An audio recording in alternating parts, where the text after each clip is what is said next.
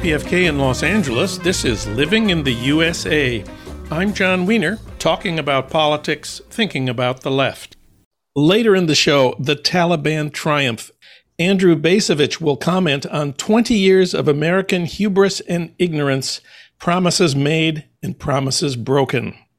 Also, there was only one member of Congress who voted against the authorization for the use of force back in 2003. Joe Biden voted for the bill. He was a senator at the time. Bernie Sanders voted for the bill. He was in the House. John Lewis voted for the bill. The only one who didn't, the only one who said no to giving the president virtually unlimited power to wage war in Afghanistan or really anywhere else he wanted, was Representative Barbara Lee from Northern California. Now there's a documentary out about her. It's called Barbara Lee, Speaking Truth to Power. It opens Friday at the Royal in West LA and streaming Friday on iTunes, Apple TV, and at Laemmle Virtual Cinema. Ella Taylor will have our review, and Barbara Lee will be in LA on Saturday doing a Q&A after the 4:30 screening at Laemmle's Royal Theater in West LA. But first, Afghanistan in American politics, past and present. For that, we turn to Harold Meyerson. Of course, he's editor-at-large of the American Prospect and a contributor to the LA Times op-ed page. We reached him today, as usual, at home in our nation's capital. Hi, Harold. Hi, John. Good to be here. Well, presidents who lose wars also seem to lose elections. The stalemate in Korea kept Harry Truman from seeking re-election in 1952 and helped Ike win. The stalemate in Vietnam in 1968 kept LBJ from seeking re-election and helped Nixon win. The stalemate in Iraq in 2008 helped Obama win. Seems like the lesson of history is that the disastrous end of our war in Afghanistan this past week will also be a political disaster for Biden and the Democrats. I don't think so, for a host of reasons, some good, some bad. But, it's not always the case that the end of a war, or even the bad end of a war, really rocks American politics. I would take us back to 1975 Vietnam and the 1976 presidential election. Now, people have made the obvious comparison between the frenzied, panicked flight from Kabul in the last several days and its, precursor in Saigon in 1975, when, again, we were caught flat-footed and unawares and unable to get a lot of our allies out of the country, although many became boat people and found that as a means of getting away. What's significant here is if you look back then at the 1976 presidential election, Jimmy Carter versus incumbent Gerald Ford, Vietnam wasn't an issue. It was eclipsed by Watergate. Jimmy Carter's calling card, as it were, was that he was a Washington outsider and would clean up Washington. And Gerald Ford, by virtue of having pardoned Richard Nixon, was a marked man, as it were, who could never get out from under that. The economy was shaky, and those were the two dominant issues in 1976, not the disastrous end of the Vietnam War, which at that point was pretty much without parallel in American history. Nonetheless, without parallel or not, when people went to vote, that wasn't what they were thinking about.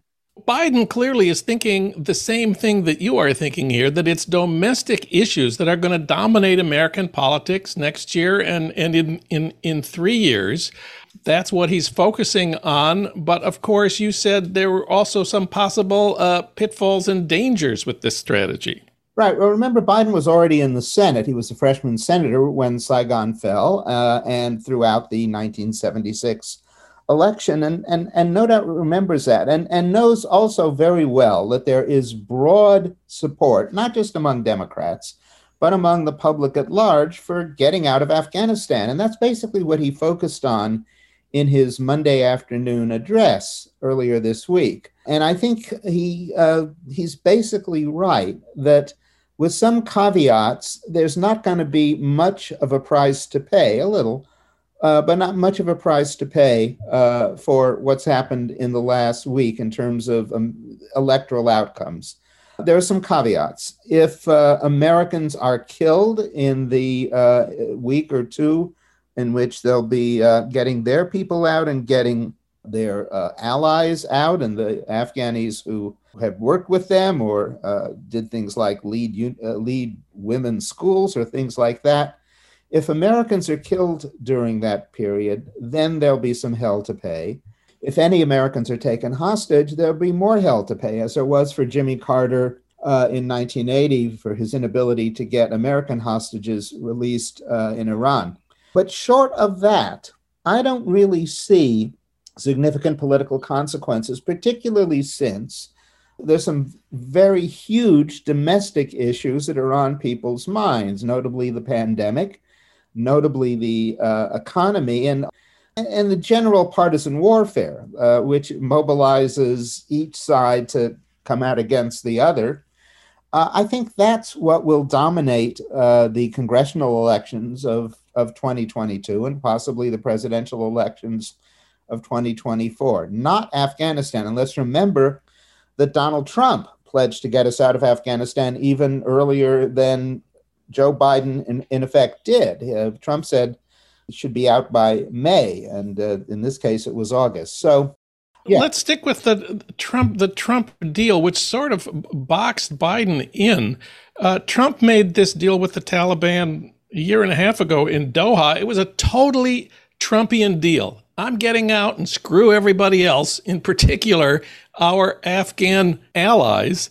The deal was that Trump would agree to withdraw all American troops if the Taliban would agree not to attack us on the way out. And part of the deal was we would leave the Afghan government and the Afghan army to negotiate whatever deal it could with the Taliban. And of course, that deal ended up, for the army at least, being surrendering. They saw Trump's withdrawal as correctly as this was the end for them. They weren't going to have American support, American intelligence, American air cover. And much as they may have disliked or even hated the Taliban, they also disliked and hated their national government for its massive corruption and incompetence, and they weren't going to fight to defend that government. So Biden, this was the dilemma that Biden faced. What else could he have done? Could he have reopened the negotiations in Doha to do something to protect the government in Kabul? Well, Biden has opposed our presence in Afghanistan for more than a decade. He made that clear almost as soon as Obama and he took office in 2009. So there was no way he was going to reopen negotiations. I think the criticism which carries weight is that, there should have been better planning for the withdrawal, and it should have begun earlier. But I mean, if he had decided to keep American forces in Afghanistan, that would have essentially negated the agreement with the Taliban by which the Taliban had agreed not to attack Americans, which in the past several weeks, as they've rolled over the country, they in fact haven't done. It was kind of a damned if you do, damned if you don't situation.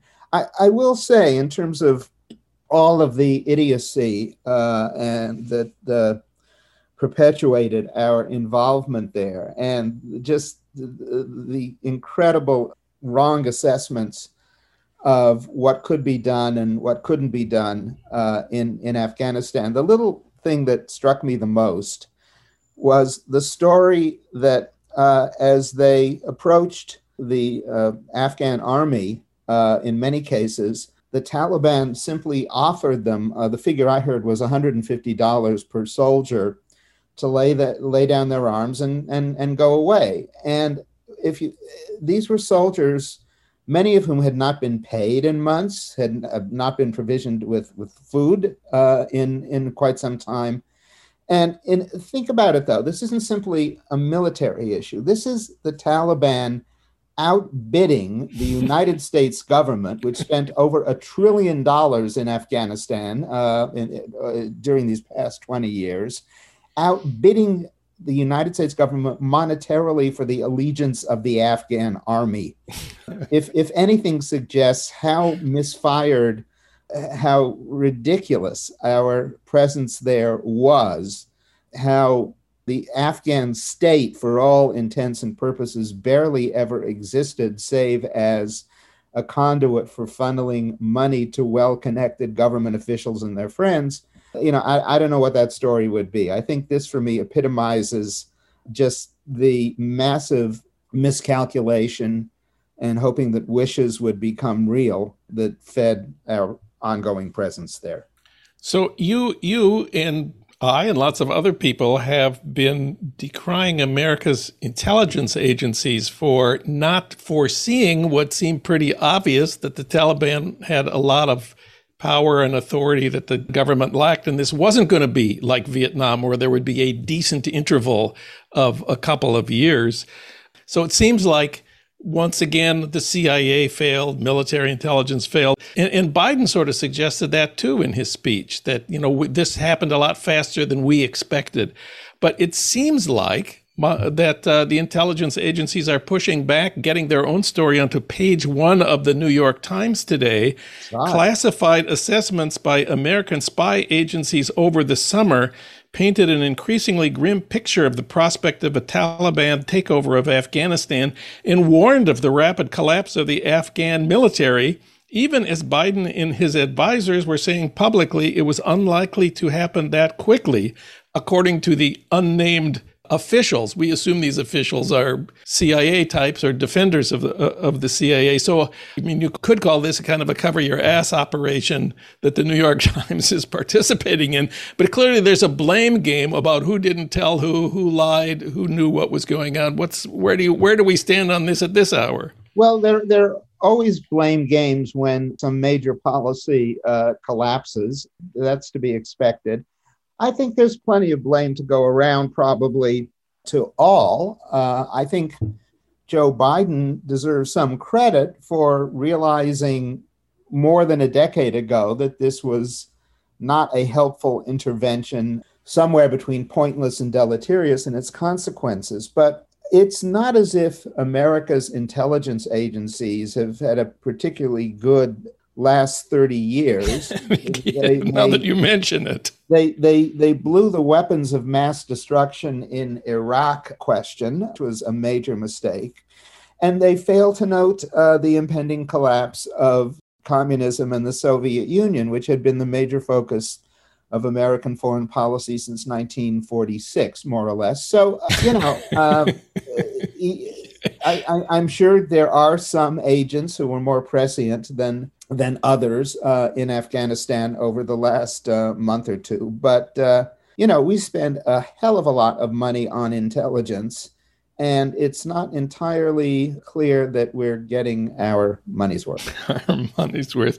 Well, let's not forget, more recently than the fall of the Soviet Union, the Afghan Papers, which the Washington Post published in 2019, this was a trove of secret U.S. government documents about the war, sort of the Pentagon Papers of Afghanistan. They were the product of an inspector general's project to investigate the root failures of the American war in Afghanistan. They interviewed 400 insiders, the usuals, generals, White House officials, diplomats, and so on. And the Washington Post summarized their findings. Quote, senior U.S. officials failed to tell the truth about the war in Afghanistan throughout the 18-year campaign, making rosy pronouncements they knew to be false and hiding unmistakable evidence that the war had become unwinnable. The Afghan Papers, published 2 years ago, somehow that was not as big a deal as the Pentagon Papers.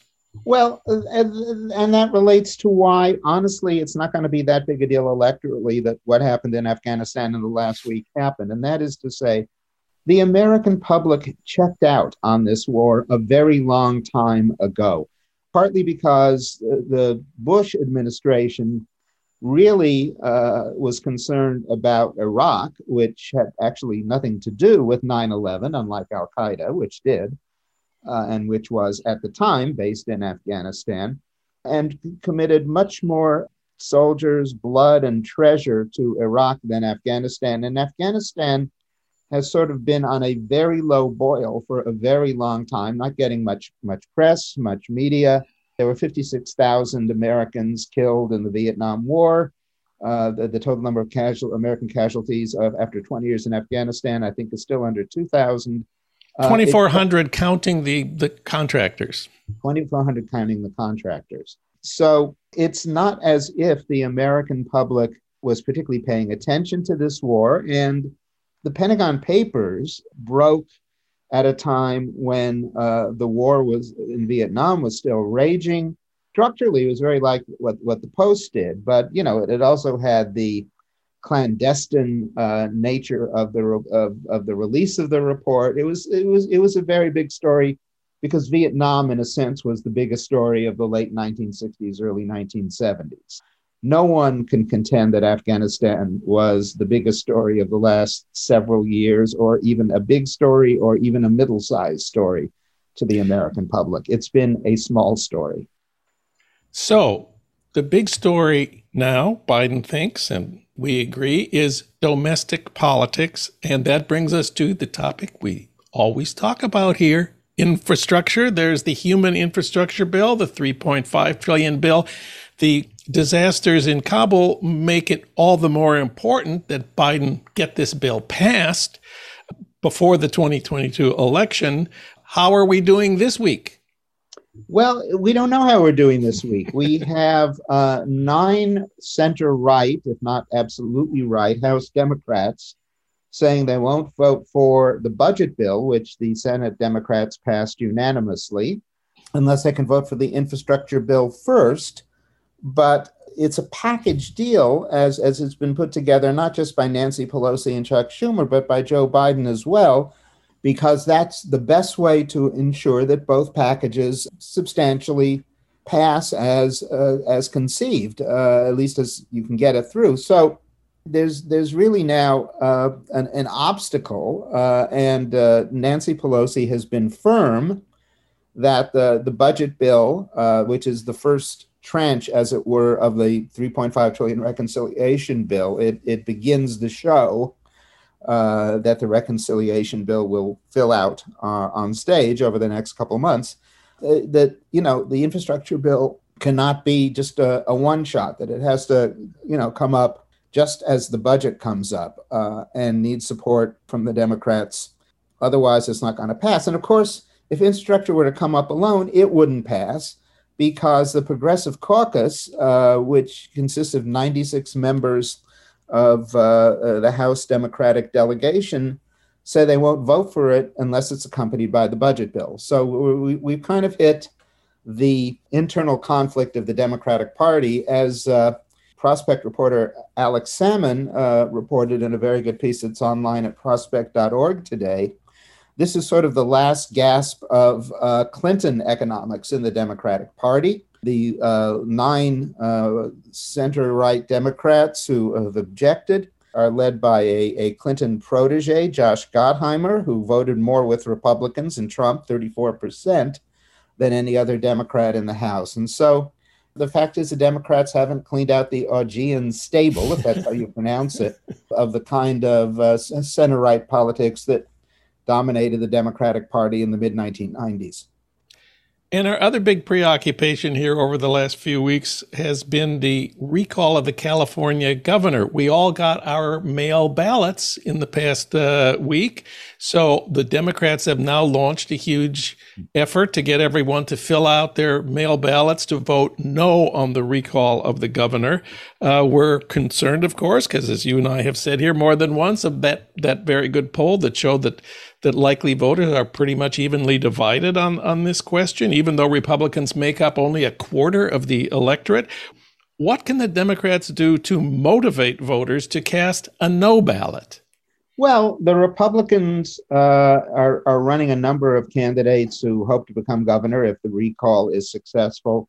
And the one leading in the polls, Larry Elder, is sort of a Trumpian before Trump was Trumpian. He's been a talk show host for 30 years. He's a longtime skeptic of climate change, even as Northern California burns to a crisp. an opponent of abortion rights, of the existence of a minimum wage, let alone raising it. And I think most immediately of concern, which I think is the strongest argument Gavin Newsom can make, is that Larry Elder, who would likely become governor for a year anyway, if the recall is successful, is opposed to mask and vaccine mandates, which is a way, of essentially dooming a number of Californians to avoidable death. That seems to me the strongest argument that the Democrats can make. And if it gets out sufficiently, I think it should be enough to save Gavin Newsom. Let's save Gavin Newsom with vaccine politics. Harold Meyerson, read him at prospect.org. Thank you, Harold. Always great to have you on the show. Always good to be here, John.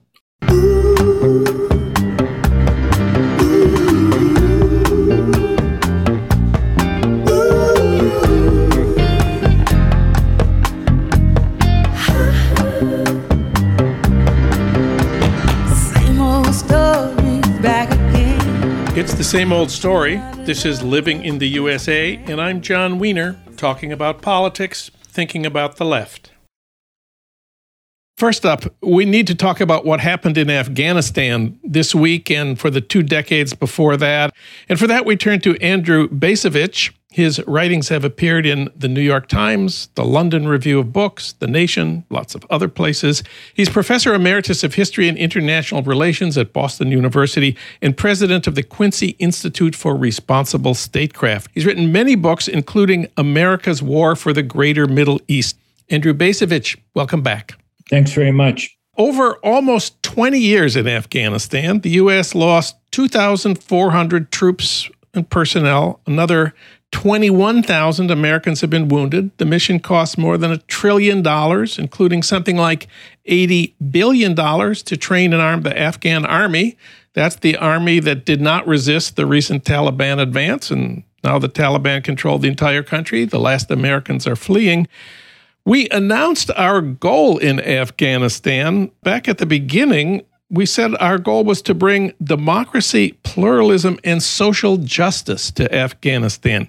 Was that ever possible? Could America bring democracy, pluralism, and social justice to Afghanistan or any other place? No. Why was that not obvious at the time? I think that's the pertinent question. My own answer would be that those sorts of claims expressed the stupefying hubris that swept through the ranks of the policy elite in the wake of the Cold War. Hubris that stemmed from the conviction that the outcome of the Cold War was an ideological victory. Liberal democracy had overcome all adversaries. But also the impression grew that it was, in essence, a military victory, that the Soviets quit because they knew they couldn't keep up. They couldn't compete. And that impression then was seemingly reaffirmed by the Gulf War of 1991. Bottom line, here we are in the wake of 9/11, and we think we're going to reshape the world, even the most distant parts of the world that we had no understanding of. So just to remind us of some of the headlines over the last 2 decades, remember when George Bush declared mission accomplished in Afghanistan in 2003 and then invaded Iraq? People are asking, what if we had not invaded Iraq? Maybe we could have devoted more resources and attention to Afghanistan. Or remember Obama's surge. That was in 2009, brought the total of American troops to 100,000 with an additional 40,000 from NATO. Whatever happened to the surge? The whole American mission really was to train and equip the Afghan army. But didn't the Afghans already know how to fight? Hadn't they been fighting for, decades, more than a century? The real question is why the Afghan army didn't fight to defend the government in Kabul, really, ever. I think the answer is because the soldiers who enlisted in that army, some of whom almost immediately disappeared, they didn't believe that the Afghan government was worth fighting and dying for. I think you can charge the United States military with failing in that we didn't design an Afghan military that was appropriate to the circumstances. But as other commentators have said, to include the members of the Biden administration, it was not within our capability to motivate. And the Army was not properly motivated. Again, all this recalls Vietnam at the last part, when the Army of the Republic of Vietnam basically collapsed. We've now seen the Afghan security forces collapse. I think in both cases, the soldiers didn't think that the existing political order was worth fighting for. And so they refused to fight. And that existing political order, of course, was put in place and funded by us. Exactly. But it was also imposed. I can't recall the specific date, but you remember that early on, the United States and its partners installed Hamid Karzai as the president of Afghanistan. And I think it's not too cynical to say that U.S. officials expected that Karzai would, by and large, play along, he would cooperate. And it was in a matter of years that Karzai was demanding that the United States leave, demanding that U.S. forces depart, that U.S. forces were not welcome in his country that he supposedly governed. And of course, the response was Washington was, well, no, we're going to stay. We're going to stay even though we're obviously not welcome here. Given the history of Afghanistan, going back to the days of the Russian occupation, going back to the days of British imperialism, it would appear, I'm not a historian of Afghanistan, but it would appear that Afghans don't particularly cotton to foreigners being in their country, telling them how to do their business, and they resist. And again, historically, they've demonstrated a remarkable capacity to resist against imperialist nations that, by almost any measure, are more powerful. So that's the picture over the last couple of decades, over the last century. There's been a lot of discussion in the last few days about the last week or two, and lots of people are saying Biden handled this badly, should have done it differently. Lynn Cheney, for example, says the status quo of a couple of weeks ago could have been maintained and the Taliban takeover, at least of Kabul, could have been prevented. She says if Biden had kept 2,500 to 3,500 American forces on the ground conducting counterterrorism and counterintelligence operations. What do you think? I think that's an interesting bit of speculation. There's really no reason to take that seriously. The charge is certainly correct that Biden mismanaged the final extrication of U.S. forces, and for that he should be held accountable. But to go from there to saying somehow Biden lost the war, I think is an entirely inappropriate leap, and it lets all kinds of people off the hook. It lets 4 other administrations off the hook. It lets both parties off the hook. It lets the generals off the hook. I think the actual responsibility for this failure is widely shared. We should assess, who ought to be held accountable. We should try to learn something from such a disastrous outcome. But I think the notion that, gosh, if we just kept a couple thousand troops for a few more decades, that somehow that would have produced a happy outcome. I think it's a comment that's simply designed to score partisan points. I guess I say this because I'm not in Washington, but this is not a time to be trying to score partisan points. It's a time to try to contain the damage, to put some damper on the scope of this catastrophe, and then to try to come to a deeper nonpartisan understanding of how this happened. There is a strongly nonpartisan aspect to this endgame. Trump made that deal with the Taliban negotiated in Doha that we would pull out completely if they stopped attacking us, and the government in Kabul was left on its own to negotiate whatever it could with the Taliban. In other words, we negotiated with the enemy while excluding the president of Afghanistan.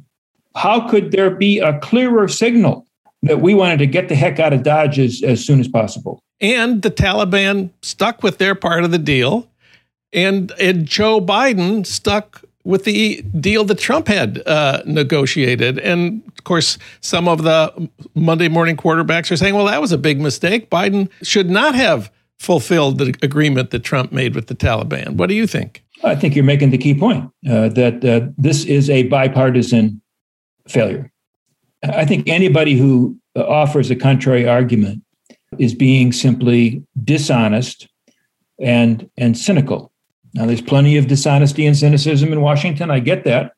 I don't think that we ordinary citizens should take all that seriously. We ordinary citizens, again, yes, let's tag Biden with accountability for the mismanagement of the drawdown, the final stages of the drawdown, a drawdown, as you point out, that was initiated by other people.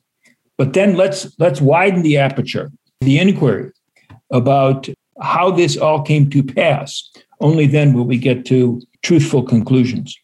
And one other party I just want to mention here who shares the responsibility. We've mentioned the 4 presidents. We've mentioned the generals.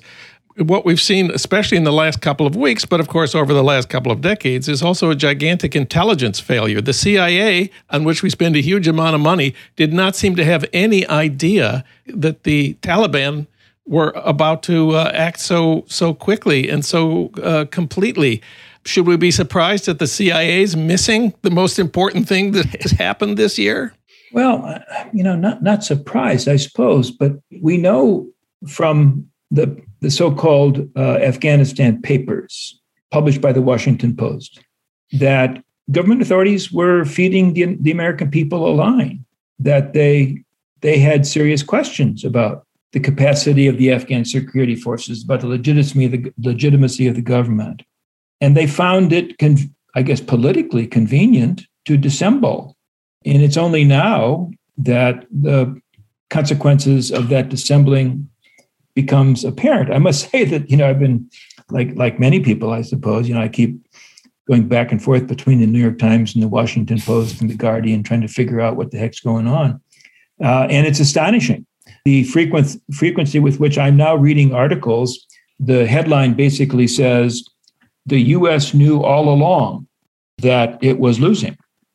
Well, if it knew all along, I have to say, nobody told me. I don't think anybody told the rest of the American public.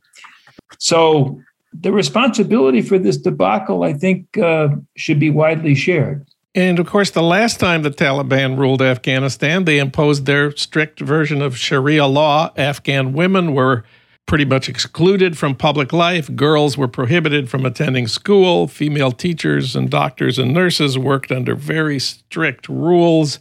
Public executions were the norm, often of women accused of various moral offenses. There were these horrible spectacles of executions on sports fields and in stadiums. Do you think all that is going to start up again in the next few weeks? I have no idea. I don't think I would assume that the Taliban of the late 1990s, early 2000s is necessarily the Taliban that exists today. Again, I don't pretend to understand what's going on in their leadership. But the last time they behaved as you accurately described them behaving, they ended up paying a pretty heavy price. It could be that they would like to remain in power longer. It could be that they would find some value in workable relations with other major powers, whether the United States or somebody else. And therefore, it could be that they would temper their conduct. I'm not predicting that they will, but it seems to me that is at least a possibility. I would argue that the United States now needs to be seriously engaging with Afghanistan's neighbors in order to try to identify a cooperative program that can help lead to stability in Afghanistan and perhaps lessen the Taliban's propensity for this kind of egregious behavior. I'm not saying that's going to be easy, but I do believe that Afghanistan's neighbors, Pakistan, Iran, Russia, China, India, they have a real interest in this country not simply being a place where anarchy prevails. And it could be that they would be able to exert themselves in some way to produce a somewhat less dark outcome than the really dark outcome that we're speculating may be on the horizon. But, let's see. Let's see. 20 years of hubris, ignorance, and incompetence, promises made, promises abandoned, and now defeat and failure. Andrew Bacevich, his essay, America is Not an Indispensable Nation, appears in The Nation and Tom Dispatch. You can read him at thenation.com. Thank you, Andy. This was great. Thanks.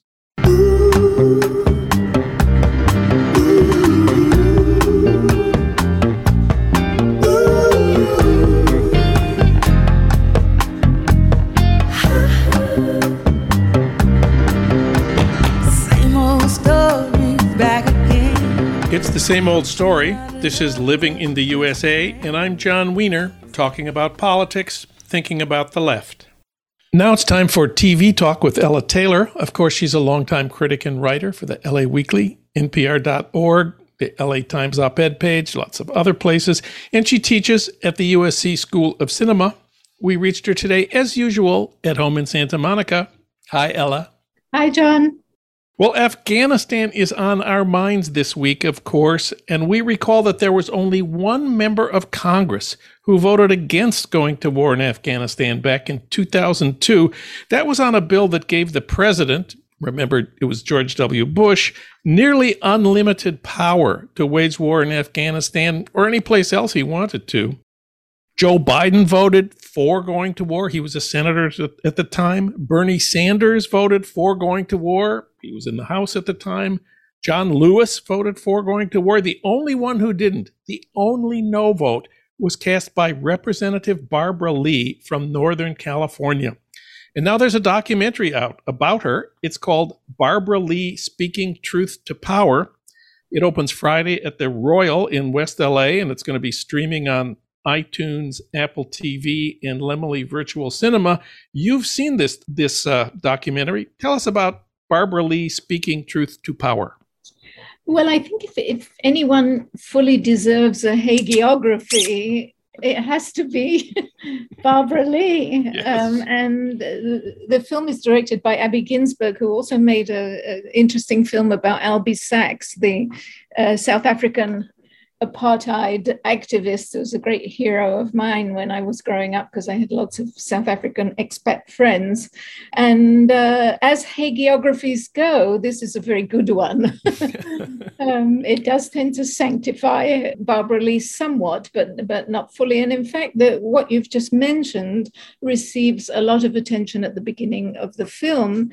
And it's nicely contextualized, her voting no as a minority of one, in that what really launched her career as a progressive Democrat, although it took a while to get there, is her learning to speak as a minority of one. And she herself says that when you're African American or a person of color in general, you've got to learn how to, find the courage to be able to do that.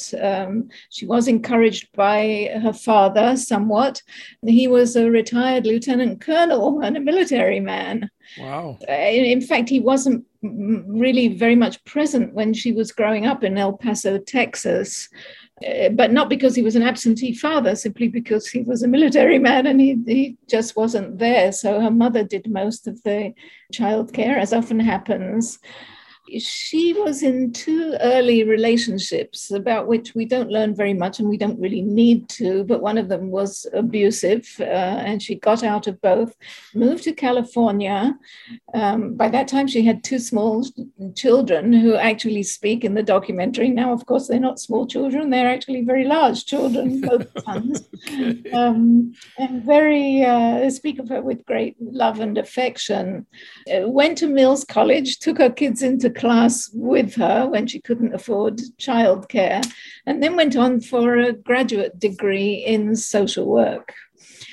Now, during this time, she acquired two mentors and heroes, one of whom, of course, was Shirley Chisholm, the first Black woman to run for president, and also a person who taught her how to speak in the voice of one, that you had to do that.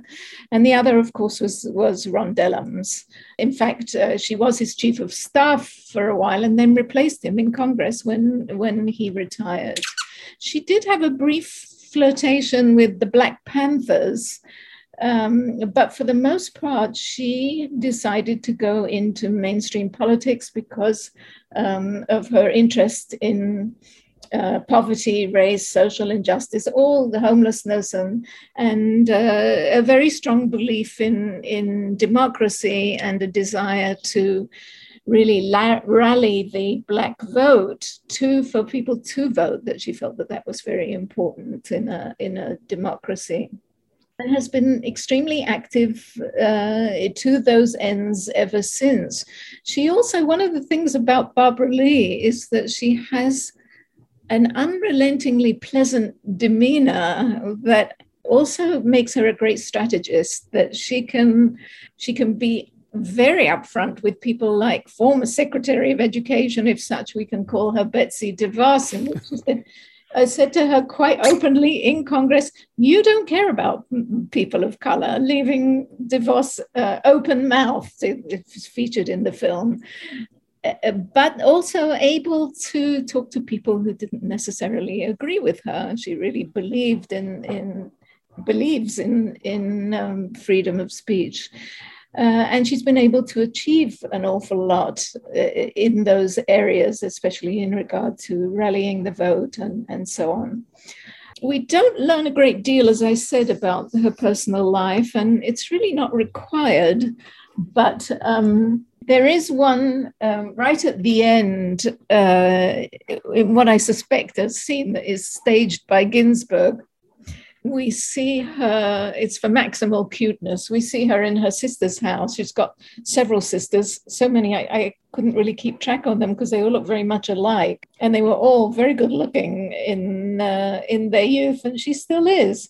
But she's trying to make sweet potato fries. Her sister is trying to make sweet potato fries, and she's making a big deal about the fact that obviously she never had time to cook because she's in Congress from 8 a.m.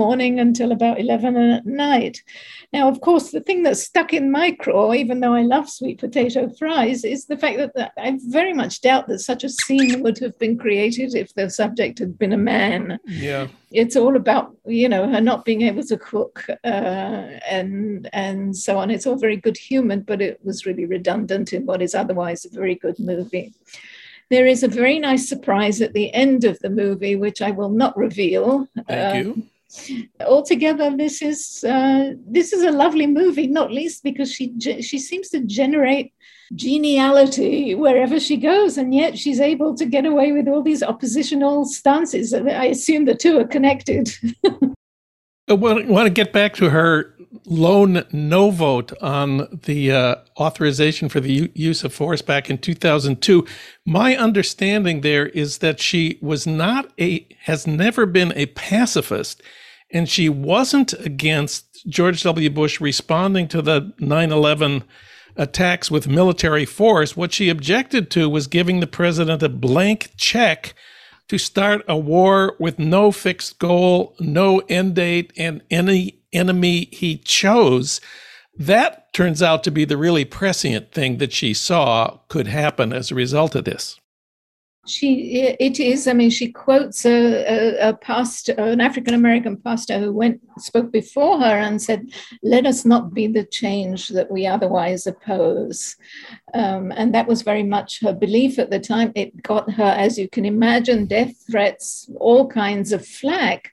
But later on, her prescience, earned her a lot of commendations from people given what transpired.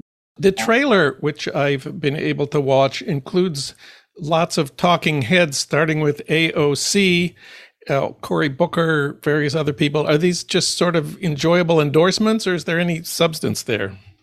People say, I suppose the substance is the ways in which she influenced them. and certainly people like AOC, who has shown a considerable ability to speak in a voice of one or sometimes in a voice of four. But mainly it's an adornment. I think that Ayanna Pressley is actually quite substantive in the things that she learned very much. And I think that Barbara Lee also works mentoring student activists today. She actually does that on a regular basis. She's also the only person, so the movie claims anyway, the only congressperson who goes back every single week to actually talk to her constituents in Oakland in person. And we have one exciting announcement for our Los Angeles audience. Barbara Lee herself will be in town doing a Q&A after the 4:30 screening on Saturday at Laemmle's Royal Theater. That's the one on Santa Monica Boulevard in West LA, where the film will be playing for a week starting on Friday. It's also going to be starting Friday on YouTube, Apple TV, and at Laemmle Virtual Cinema. To repeat that, Barbara Lee herself doing the Q&A after the 4:30 screening on Saturday at Laemmle's Royal in West LA. Now for something completely different, can you recommend a film that is not about the congressional authorization for the use of force in Afghanistan? Definitely, because this film is about sex. Okay. Lots of it and untrammeled. It's a film. The film is called White as Snow, which may cue listeners into the realization that it is yet another retelling of the Snow White fairy tale for political purposes. It's made by Anne Fontaine, who has made a number of fairly kinky and quirky films with both a psychoanalytic, I would say, and a political point of view. One is Dry Cleaning, and the other is Gemma Bovary, and a third one is How I Killed My Father. So she's a very indie filmmaker. She's a little bit to wink at the audience for my taste, but always quite intelligent. And this is a retelling. She's, of course, not the first feminist rereading of Snow White, where lots of reversals take place. There was, for example, in 2013, a very beautiful Spanish film called Blancanieves. I don't know if I'm pronouncing it right, made by Pablo Berger, that was more overtly political. So it's not the first feminist reading of Snow White, but it's probably the most licentious. Okay. So it's not about the branches in the forest, this one. And while I absolutely believe that Anne Fontaine would choose a fairy tale that was based on, that was, written by the Brothers Grimm, because that suits her sensibility, since the focus on sex here is a little strange, given that the Grimm brothers were puritanical moralists. So I assume that it's on purpose. Lou Delage, who's a very beautiful and I think talented young French actress, plays, it's a contemporary movie, a young woman named Claire, who is infinitely biddable and very easily influenced. She's like a piece of clay in the hands of her wicked stepmother, who is played, of course, by Isabelle Huppert, who's enjoying herself hugely, but mostly what we see of her is applying very red lipstick in a mirror, and she does altogether too much of this. Meanwhile, Claire, because she's so beautiful and so innocent, has drawn the attention of her stepmother's lover.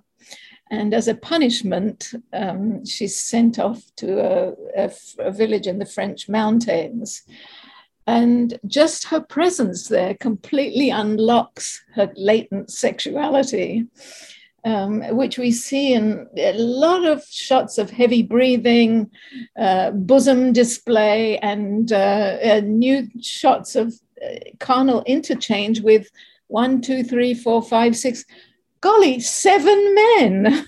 Are they dwarves? They are not dwarfs at all. In fact, they seem to be very large. There's a pair of twins, and of course, it's very kinky, the sexuality. But poor Lou Delage doesn't have a great deal to do but pant. in various positions.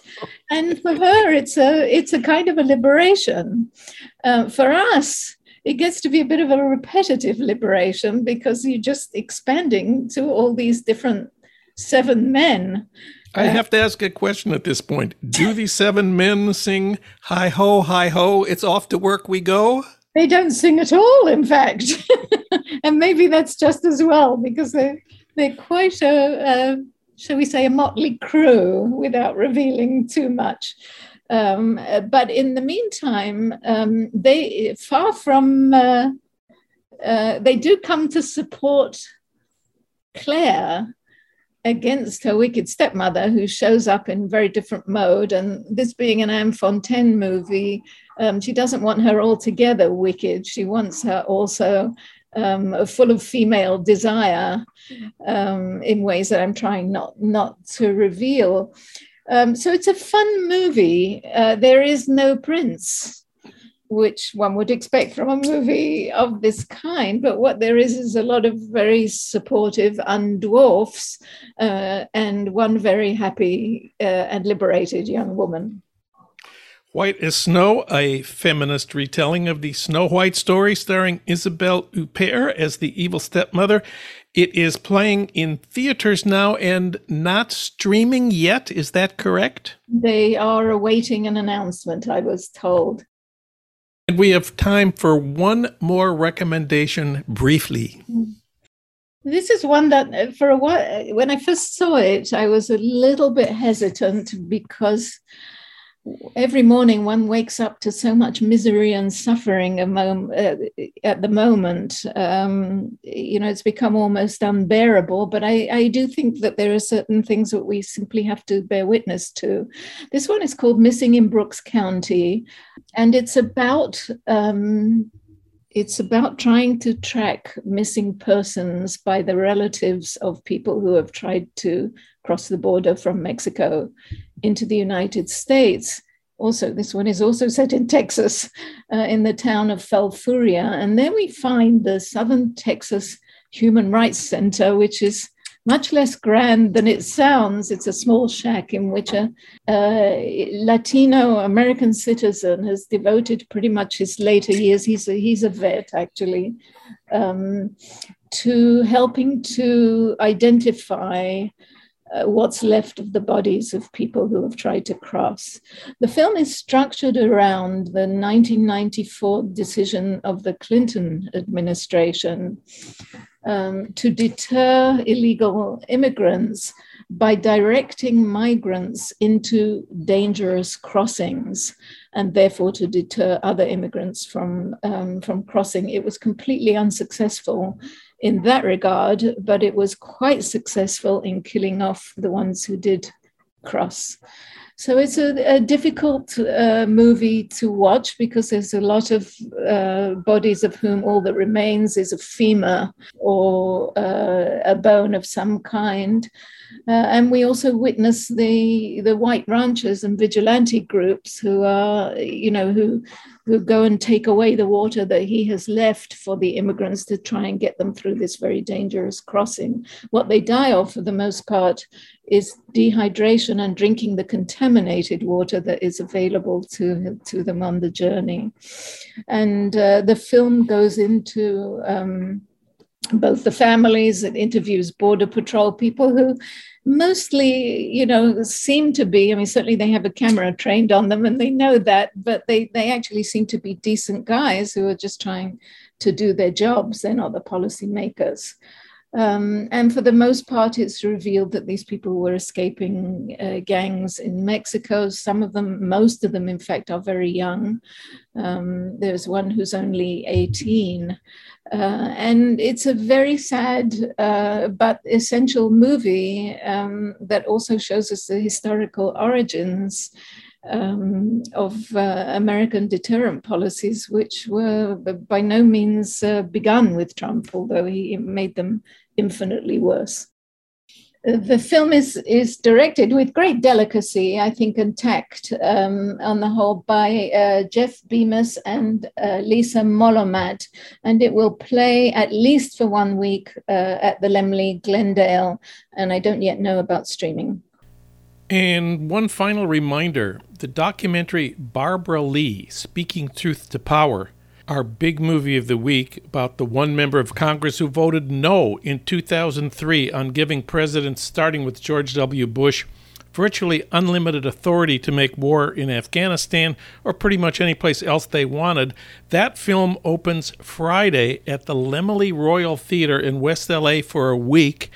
Opens Friday on YouTube, Apple TV, and at Laemmle Virtual Cinema. And our big news, to repeat, is that Barbara Lee herself will be doing a Q&A after the 4:30 screening on Saturday at Laemmle's Royal Theater on Santa Monica Boulevard in West LA.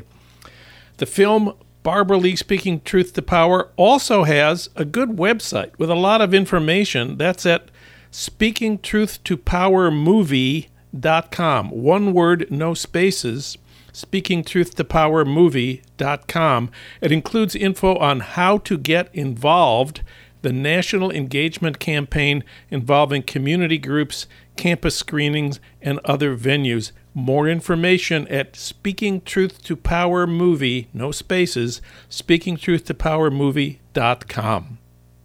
Ella Taylor is our TV and film critic. Thank you, Ella. Thank you, John.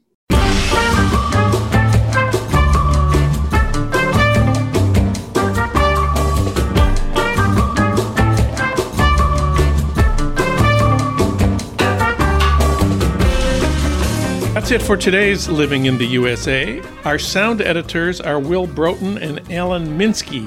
Our social media maven is Renee Reynolds. KPFK's programming traffic director is Matt Perez.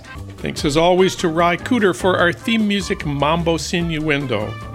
Living in the USA is recorded and produced at our Blythe Avenue studios in Los Angeles. If you miss part of this show or any of our recent shows, you can listen online anytime you want at livingintheusapod.com.